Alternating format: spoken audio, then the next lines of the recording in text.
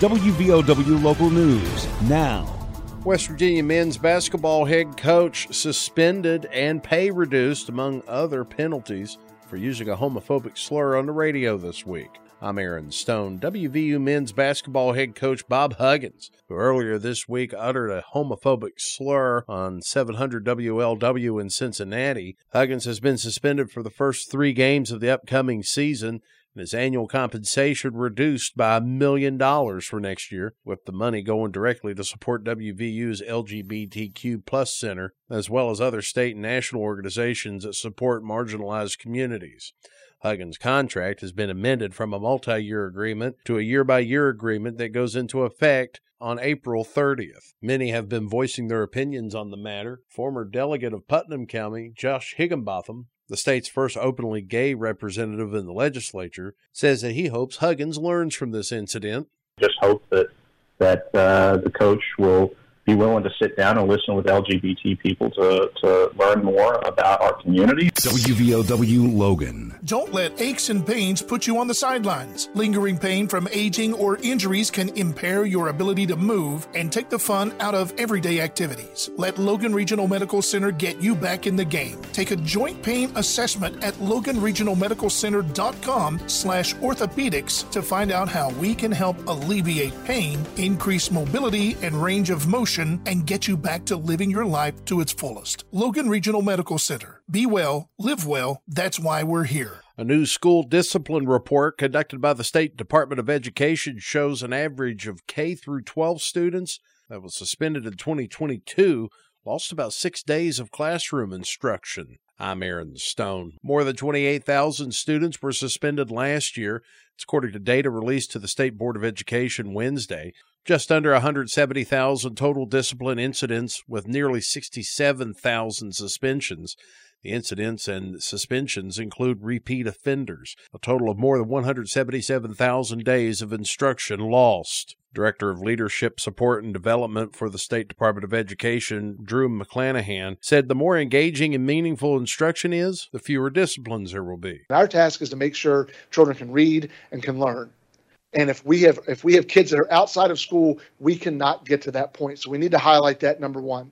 Data highlights disciplines for minority students, foster care students, lower socioeconomic status students, homeless students, and disabled students. About 14% of the low socioeconomic status students were suspended compared to 7% of students from families with higher incomes. 24% of foster care students who were suspended compared to 10% of the students who are not in foster care. And among homeless students, about 17% were suspended versus 11% for housed students. Suspension was handed down to 15% of disabled students compared to 10% for those who don't have disability. McClanahan told board members suspension is not always the answer. State Board of Education President Paul Hardesty sounded off after hearing the report, said there needs to be options to address bad behavior. Mr. Hardesty is asking for an all-hands-on approach to address the issue.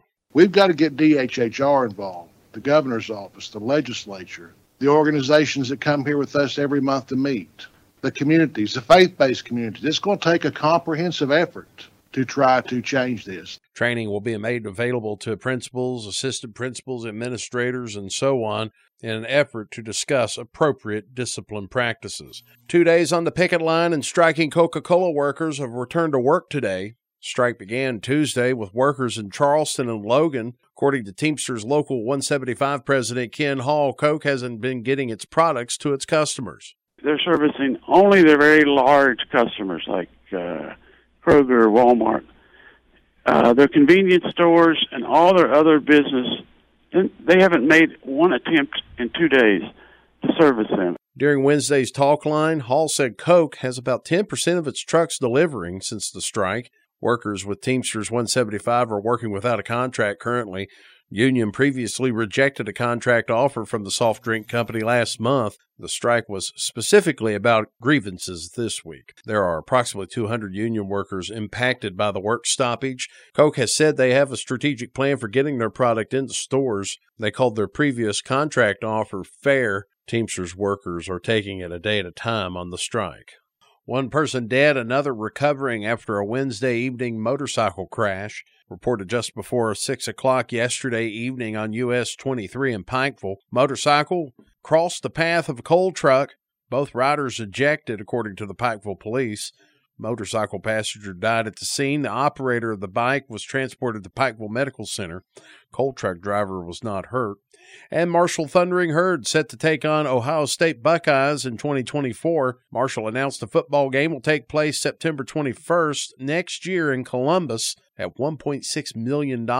It's the largest single game contract in Marshall history. The Herd has only played Ohio in losing efforts twice before, in 2004 and 2010. Get local news on demand at WVOWradio.com and on your smart device. This is WVOW Logan. Here's the Coalfields forecast from the Storm Tracker 13 Weather Center. I'm Storm Tracker 13 Chief Meteorologist Spencer Atkins. We are expecting a summer-like day today. Here you are with highs in the mid-80s. How about that? Then back down to 60 or so. For Friday, a couple of scattered showers and storms. High temperatures will be up around 80. We'll see the same picture on Saturday and Sunday. Just keep your umbrellas handy because there will be showers and storms at times.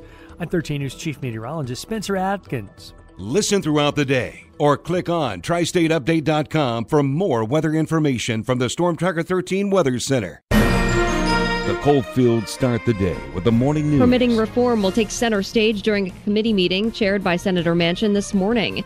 Manchin says in order to complete projects like the Mountain Valley Pipeline, there needs to be bipartisan support. A party line bill by itself will not pass. It just hasn't happened. I'm the only Democrat that's ever crossed over and tried to get major reform. The morning news, weekdays, starting at 6 a.m. on WVOW.